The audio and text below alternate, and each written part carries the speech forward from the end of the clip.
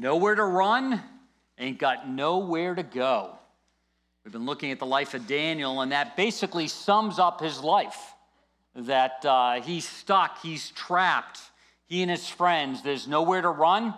At 15 years old, he was, in a sense, became a captive as his home city of Jerusalem was destroyed, as his parents were most likely killed, and then he's taken to Babylon, and he's put in a redoctrination program, and they want him to serve Nebuchadnezzar and the kingdom there, and he's just stuck. And yet, at the same time, what's amazing about Daniel and his friends is they can live in that place, live in that culture, and they can navigate through it. They don't conform to it, but they're not demanding at the same time. Somehow they can engage, be a part of it, point to God, stay who they are, and do that. It's just an amazing thing. They just don't survive their captivity. They thrive in it. And, for the rest of us, if we're really honest, and we may not like to hear this, but most of us conform. Most of us fit the mold that whatever's trying to be put on us. We just naturally have that bent. We start becoming like the people we're around. We just conform. Likes, dislikes, all of that stuff just happens naturally. So for Daniel and his friends at such a young age, not to go down that road is just amazing. And again, you may say, well, no, I don't conform. I don't do that. I'm my own person. And I kind of beg to disagree with you. Sometimes there are the people that say they're not conforming. And I know as a youth pastor, I would find that there were these group of kids and they were non-conformist conformists. In other words, they conformed to what it meant to be a non-conformist, so they were actually conforming. And we used to have this group, we used to call them granola kids. It was back in the day with Tevas and rag socks, and that was the cool thing. And now sometimes I do that, so it's not cool anymore. But anyway, it was the cool thing, and they kind of looked like modern-day hippies, and they kind of did their thing.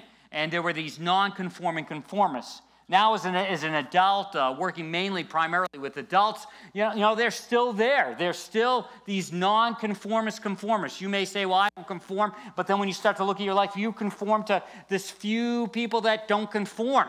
And it just continues to go on. Because, again, we have this bent to kind of lean in and just conform to whatever's going on around us. And, again, that's what it makes so amazing about Daniel and his friends. They kind of are able to navigate that.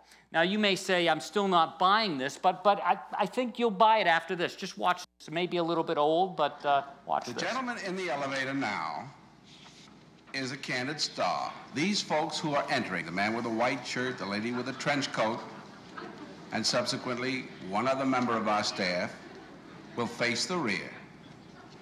And you'll see how this man in the trench coat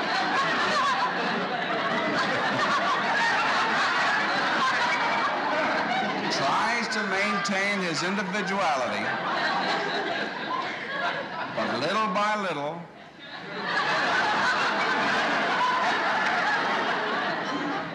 he looks at his watch, but he's really making an excuse for turning just a little bit more to the wall. Now we'll try it once again. Here's the candid subject. Here comes the candid camera staff, 3 of them at least. And this man has apparently been in groups before.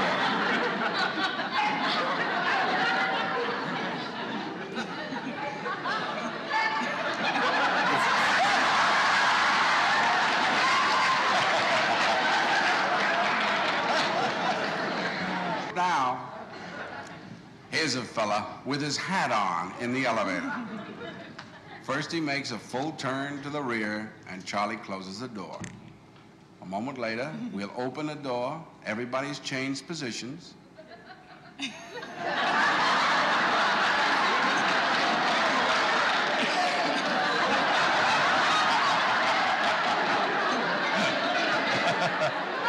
Now we'll see if we can use...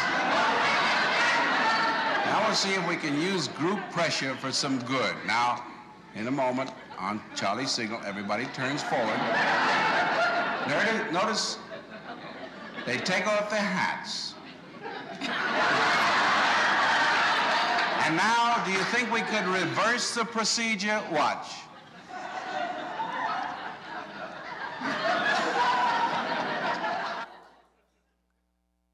Try it sometime. We are natural conformists. Doesn't matter if you're a convinced Christ follower.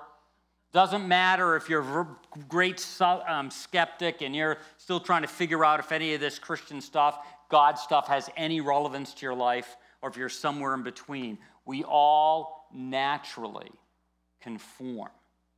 And it's hard not to. It just kind of go that way. What we purchase, what we buy, what we think's important. And we could go back in time and look at things that were very valuable to all of us 10, 15, 20 years ago, and just look at clothing. We'd say, I would never wear that again. It's just, we just naturally conform. And in our situation, most of the times, our lives are not on the line.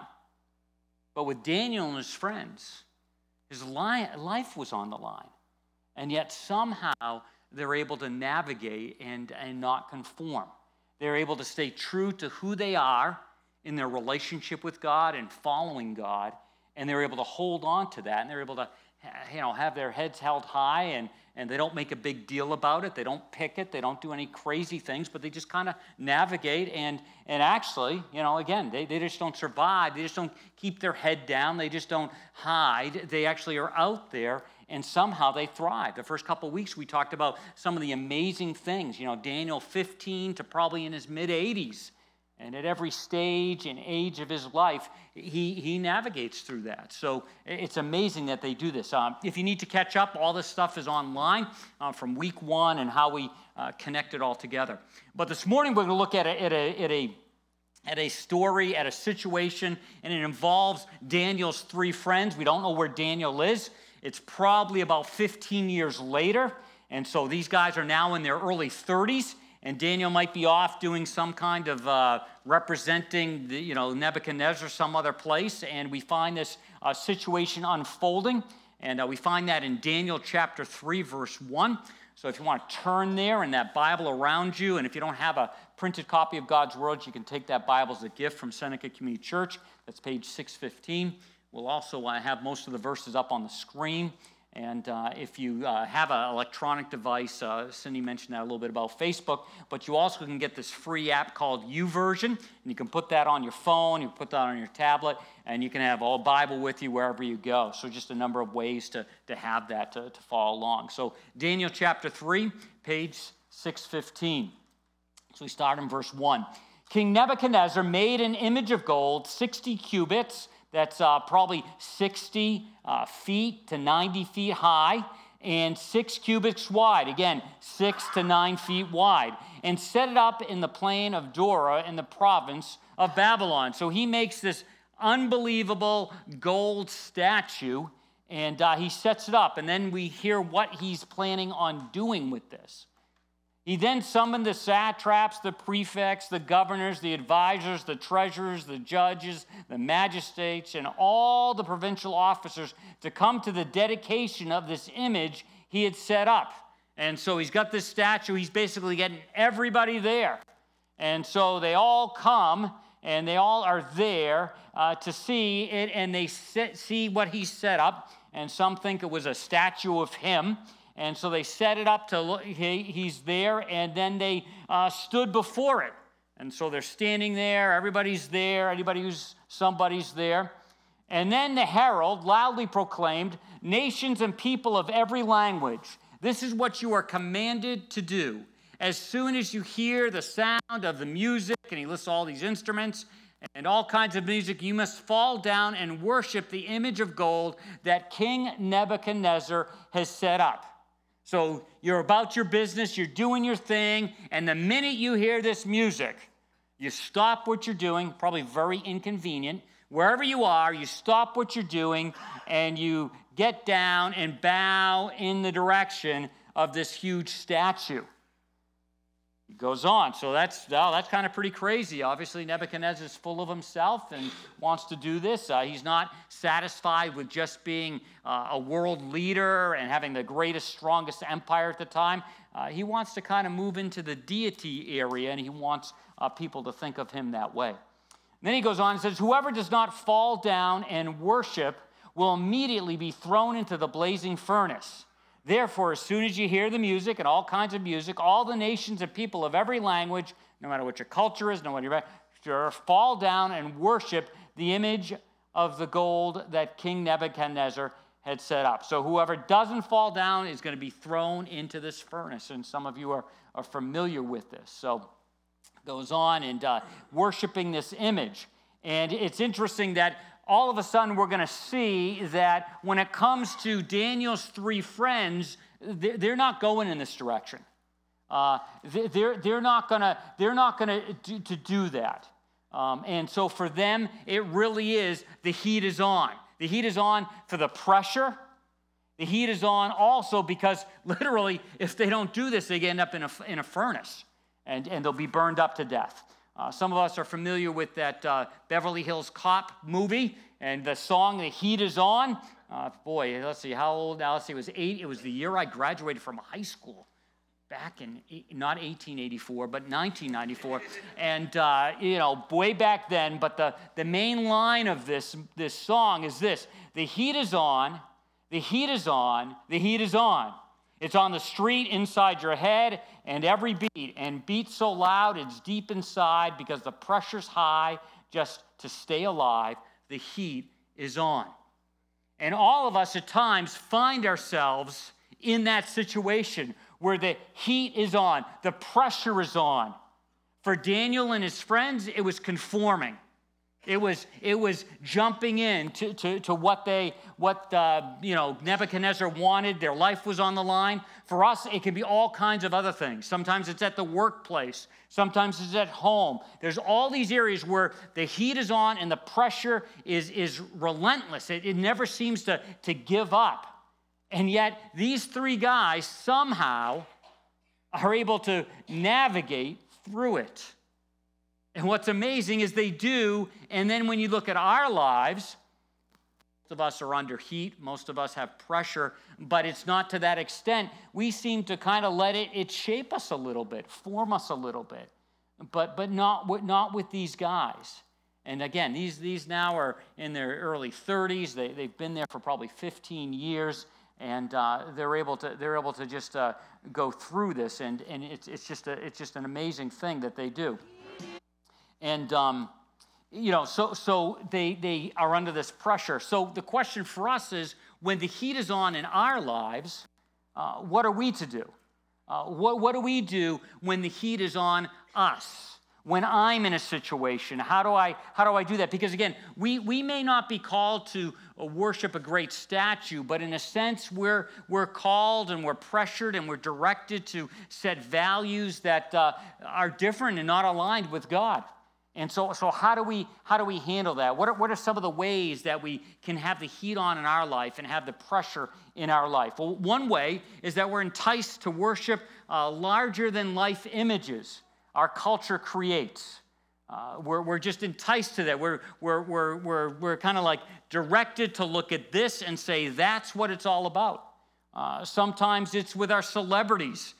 With our movie stars, with our people out there, and we're saying that's the way to be, and we're just called and directed. Sometimes it's the sports where these larger than life images are set up, and we're called to kind of like be like them, do what they do, think what they do is okay. And it kind of like shapes us. It shapes what we wear, what we listen to, what we buy. That's the reason commercials work so well. If I was on a commercial trying to sell something, you just go click, click. Well, you don't click anymore. You push, right? Boy, that's old, right? That's back in '84. You clicked. or click the dial. But anyway, it wouldn't matter. But when you put some celebrity on there, I think the other day I saw somebody and I recognized who he was. He was saying, don't invest in the stock market gold. And he was talking about buying all this gold and all this kind of stuff.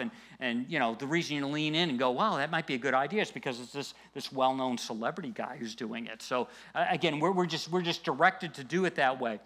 Power, unless it's attractive, unless it's sexy, whatever it may be, we're enticed to, in a sense, worship those things. And it's not that we make a statue and we kneel down and worship, but in a sense, those ideas, those concepts preoccupy us. They own our mind and own our direction.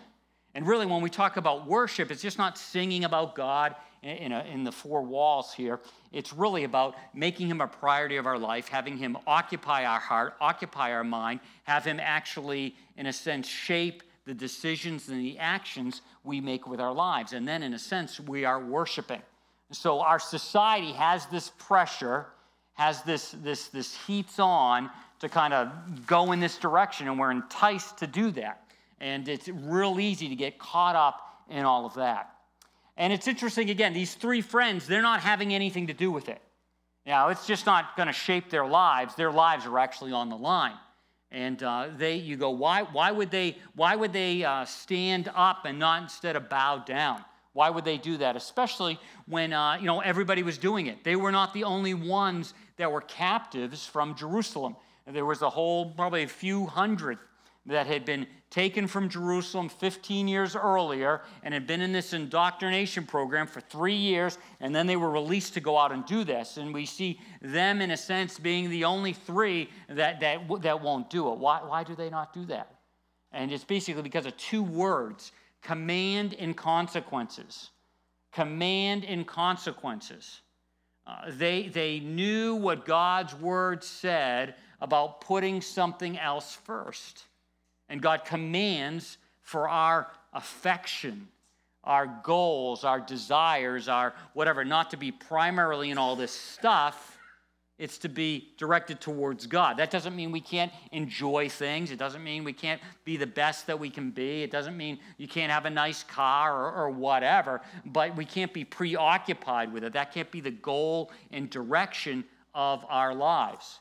And in Exodus, we read about this. You shall have no other gods before me. And again, a lot of times we go, well, no, that's not for me. It's not like I have this little statue or this little shrine or this thing. But there are some things that you and I all have. I have to sometimes identify them that start owning me. And anything that owns me, an idea, another person, a thing, has just slipped into the place of worship. So whatever that may be, sometimes it's our own bodies, and sometimes it's ourselves. Everything's about that, and it owns us. And it's really a fine tipping point because you can have some nice things. You can have nice things going on in your lives. You can have people that you really love in your lives, and that's important. But there's this moment where all of a sudden it owns you. And when anything owns you or me besides God, if we're a Christ follower, if we're not, that's a whole different ball game. But if we claim to be following Christ, and he's, in a few moments, we're going to celebrate that he gave his life for us. He bought our lives with the price of his own life. If he's bought us, he then, in a sense, owns us, but he doesn't force himself on us. But out of love and respect, we should let him own us. So we have to really watch that needle. It's too bad there wasn't like a little needle, you could get this who owns me in this moment watch, and all of a sudden it's, God, no, your car, no, your job, no, your spouse, no, your kid, whatever it may be, and it just goes back and forth. We don't have that. But there's this tipping point where all of a sudden something owns us. Now, what's also interesting about these three guys is they definitely are intelligent because they knew this. They knew this command, and they also knew the consequences of not following it. They were living the consequences. That's why Jerusalem fell. Because the nation of Israel, Judah in particular, the southern kingdom at that point, because the northern kingdom was already gone, but the southern kingdom was following other gods. And over and over and over again, God would remind them through prophets that this is the command and this is the consequence. And they go, yeah, no, it doesn't. That's really not what that means. That's a little overboard. That's the tipping point. Yeah, it doesn't matter. But it was consistent enough that the consequence was that Jerusalem fell. And now Daniel and his friends and many others, the whole nation, suffered because of the actions of the parents, the consequences. And so these were smart boys. They're saying, wait a minute, we're in Babylon. We're stuck here. We're trapped here. There is this promise that someday there'll be some of us that go back and will reestablish the kingdom and all of this stuff. But a consequence from worshiping other gods is that we lost our freedom. And so because of that, we're certainly not going to bow down to more gods. Some of us have had this happen in little segments of our lives. We've started to worship something. It owns us. You don't own it anymore. And all of a sudden, there are consequences. Some of us have debt because something owned us more than it ought to, and we had to have it, we had to buy it, and now we're still feeding that thing every month, and there's consequences.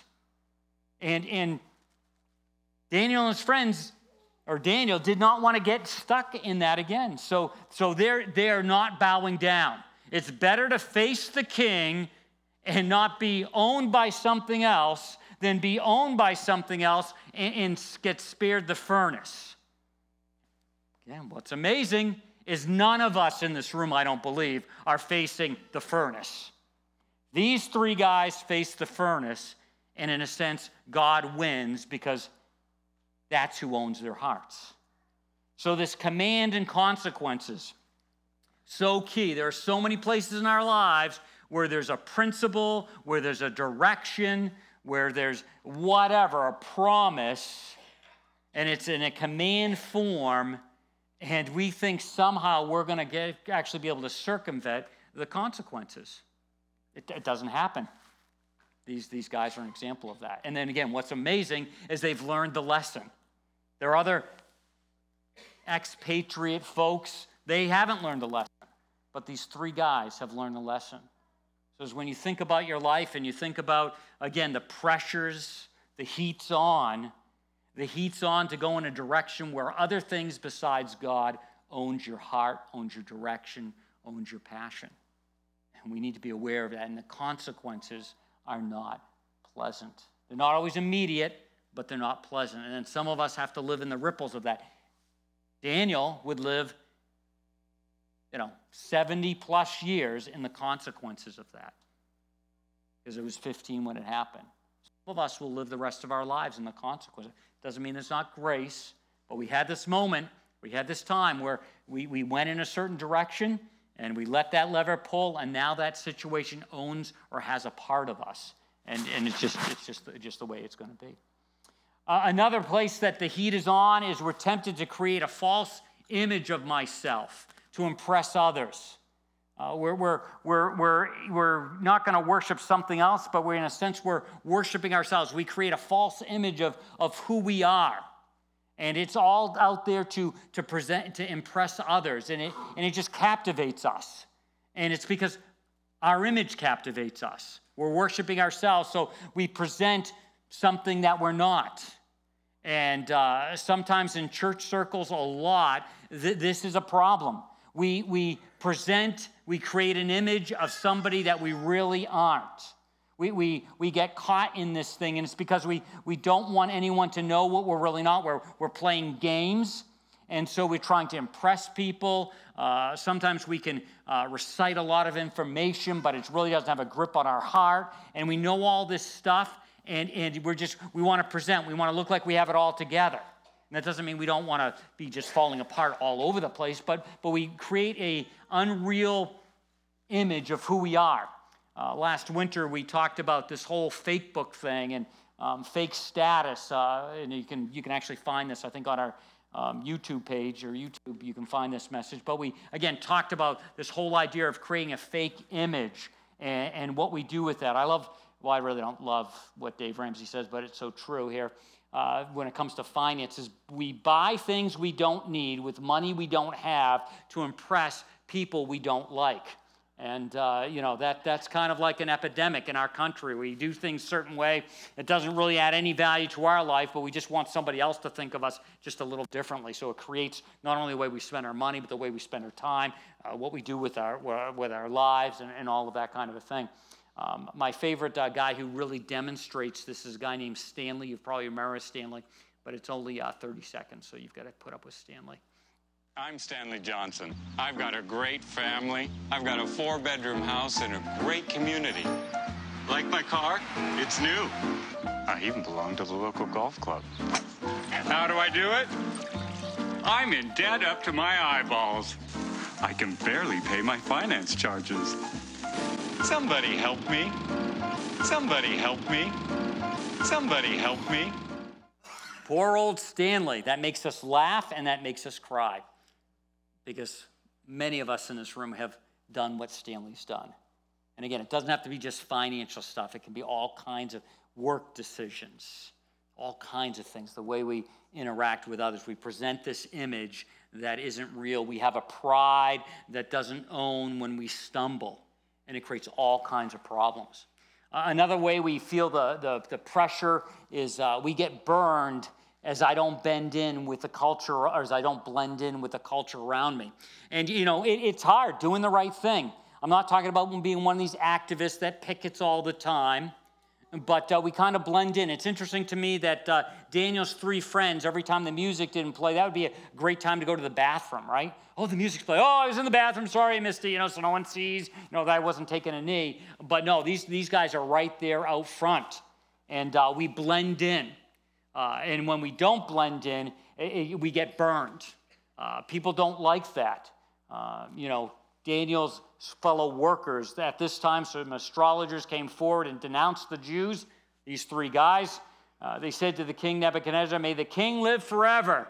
It's interesting. Sometimes people, when we do the right thing, like to burn us, and they also like to bring us down, and they sometimes like to get our jobs. And that's what's going on here, is that they're doing the right thing, and they just want to burn them. And sometimes when you and I do the right thing, it definitely makes other people angry. So I go through this whole situation, this whole scenario where your majesty, this is what you've done. They neither serve your gods nor worship the image of the gold you've set up, and just really let them have it. And you've been in those situations where you've done the right thing, and others have come down on you. And again, because you're not blending in. You're not blending into the culture of the place you work. You're letting things get swept under the rug, whatever that may be. Paul talks about this idea of blending in, or not blending in, or not conforming, when he says this: don't become so well adjusted to your culture that you fit into it without even thinking. Now, it doesn't mean you don't engage the culture, but it does mean you're always thinking. You're asking yourself, what does this mean? How does this reflect my faith? Does it reflect my faith? Is it negative? You ask yourself. You just don't have a list. You actually have to be engaged and not check your brain at the door. And you ask yourself, how adjusted am I? Am I out of phase a little bit? All of us, if we're following Christ, because our culture's not following Christ, should feel a little bit of rub, should feel a little bit of tension. It's kind of like a low-grade fever that's just kind of all there, because in a sense, you and I should be living differently if we're following Christ than somebody who's not following Christ. Because we don't fit into that culture, it should bother us. But we should think about that. It goes on, fix your attention on God. You'll be changed from the inside out. I love being changed from the inside out. I just don't want to be an external person. I want my inside to change, so as I interact with my world, the natural response is the response that I think God would favor, God would be pleased with. So I want the inside. I just don't want to put on a garment of following rules and not have my heart there. I want it to reflect who I am. So God will do the inner work, the heart work, so that the external is natural, not a veneer, not put on. Readily recognize what he wants from you and quickly respond to it. Recognize, know him well enough, dive in so that you know who he is and what he likes and how you want to please him because he's loved you, not to earn his love. And then you know what he wants, and then you know how to respond, and you respond quickly. I love looking at some of the Old Testament people that would respond quickly. I love when Jesus calls Matthew, he responds quickly. For me, sometimes I don't respond quickly enough. I hesitate. And when I hesitate, some of the moment is gone. Whether it's to honor God or whether it's just to be on a different side of a consequence. And I hesitate a little bit. It's not because I don't know. I just hesitate. I don't trust. And then whatever that was is gone, or now I live with the results of not responding. Unlike the culture around you, always dragging you down to its level of immaturity, God brings the best out of you. Some of us don't buy that. Some of us don't think that following God, in relationship with God, responding quickly to him actually brings the best out of it. We actually think it limits our life. It hurts our life. But the opposite is true. When you and I are pressured and under the heat of it to conform, and we haven't really thought about it, but then when we do think about it and we realize this is out of alignment with God's preferred will for us, all of a sudden we discover it doesn't take something away from life. It actually brings something to life. It actually brings the best out of us. Or I said this earlier, just a couple seconds ago, but doing the right thing will always make somebody angry. Doing the right thing. You don't do this on purpose. You're not an agitator. But sometimes, or many times, you do the right thing. It will make someone angry. Someone at work. Someone in your home. You're doing the right thing, and someone gets ticked off about it. You just have to realize that you're going to get burned when you don't blend in. And then, if you take it even to another level, anytime you challenge anyone's ego or pride, expect anger. It's just going to happen. And I'm not saying confront someone. I'm saying just challenge. Just say, is there another way? Is there another way to do? I know sometimes just by doing the right thing, it's challenging someone else's ego and pride. And you see, this is what happens with Nebuchadnezzar, and we're just getting into this. In 2 weeks, we'll finish this story. But you see that he just comes off the rails. He gives them a second chance, but then he comes off the rails. Why? Because he's become really full of himself. He's really, in a sense, stuck up. And when we're in this situation, there's going to be like three kinds of people. Rick Warren talks about this. There's those that are just stuck up, and they're stuck on themselves, and it's got to be their way all the time. There's no bending. They're just full of themselves, and that's Nebuchadnezzar. And these three guys are going to get burned by that. And then there are the other peers. There are other people that they're working with, and those are the kiss-ups. And we have those always around us. Those who really don't have maybe a moral compass. They just know who's the top dog, if you will, and that's the lead they follow. If the stuck-up person's there and they want to go this direction, they just kiss up and go right along with it because they think they're going to get less resistance by going that way. And then, of course, there are those that stand up. I like to also think of they stand up, but they stand out. Not stand out in being a weird way. There are too many weird Christians out there that stand out for weird things. We can talk about that somewhere else. But maybe in your community groups this week, what's weird and what's not weird. There's sometimes where we're known for just being weird. Please don't be known just for being weird for the sake of being weird. Make sure the things you're standing up for or standing out for are real things to stand up for or stand out for. And these three guys in their early 30s decide to stand out and stand up. And again, as I already mentioned, you've got this part here where Nebuchadnezzar is just furious with rage. He gives, why won't you do this? And they're thinking command and consequences, and the consequences of not following your lead. Nebuchadnezzar is not as dramatic, even though it's my life, as not following God's lead. That's what's important. He gives them a second chance and talks about, being released from that.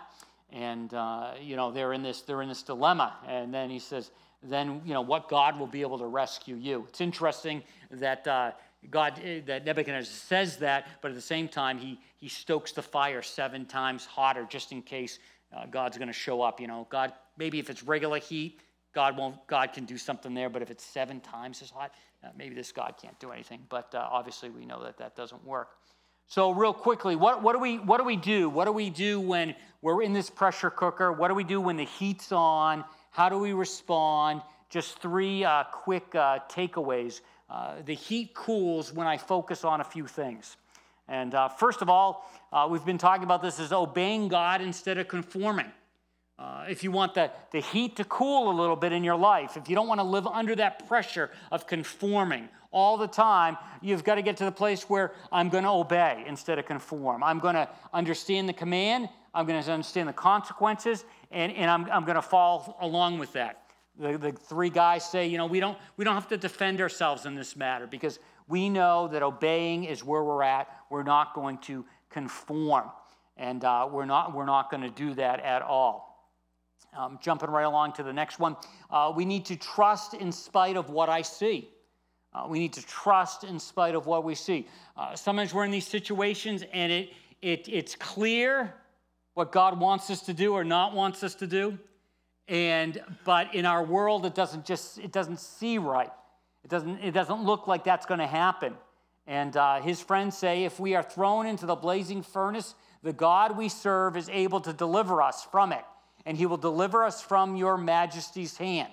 So they're just setting in motion. He may not save us, but he's able to save us. That doesn't as you look at the situation, doesn't seem right, but I'm going to trust in spite of what I see. And that cools down the heat. They're not frantic. We don't see them getting all scared and getting crazy and all this kind of stuff. They're just matter-of-factly. And then the next one is that they embrace their responsibility and let go of the results. And often as a Christ follower, we're called to embrace the responsibility that God has put in our path, and then we let go of the results. And there's a lot of times where 1 + 1 on paper doesn't seem like it's going to add up to 2. It just doesn't seem like. These 3 guys, it just doesn't seem like that's going to happen for them. 1 + 1, they're going to get burned. But they say our responsibility is to understand commands and consequences. And we're going to let God take care of the rest. But even if he does not, we want you to know, your majesty, that we will not serve your gods or worship the image of gold you have set up. You see, all of us are going to find ourselves under the heat. All of ourselves are going to find us in pressure, in a pressure cooker. And we're going to be pressured to conform. We're going to be pressured to go a different direction than we ought to go. But Daniel's friends give us that example. They say they can survive, they can stand up underneath it. I love what Isaiah says. When you pass through the waters, not a good thing. I will be with you. When you pass through the rivers, they will not sweep over you. When you walk through the fire, you will not be burned. The flames will not set you ablaze. You see, a faith that stands can stand up to the heat.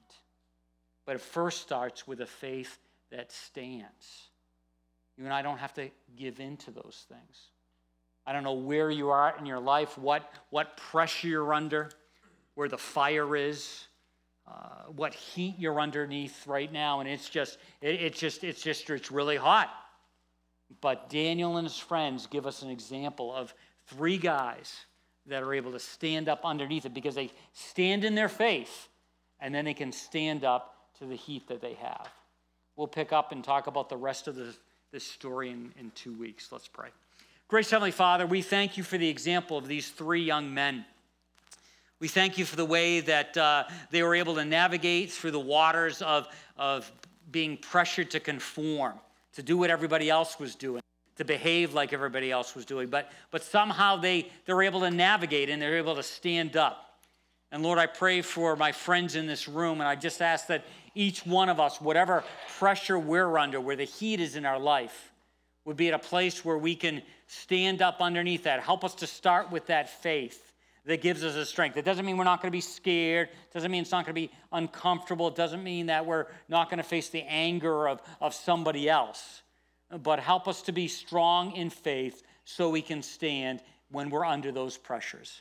We thank you that you promise to be with us and not let the waters sweep over us. So, Lord, help us to hold on to that. Help us to lean into that wherever we may be. We ask this in Jesus' name.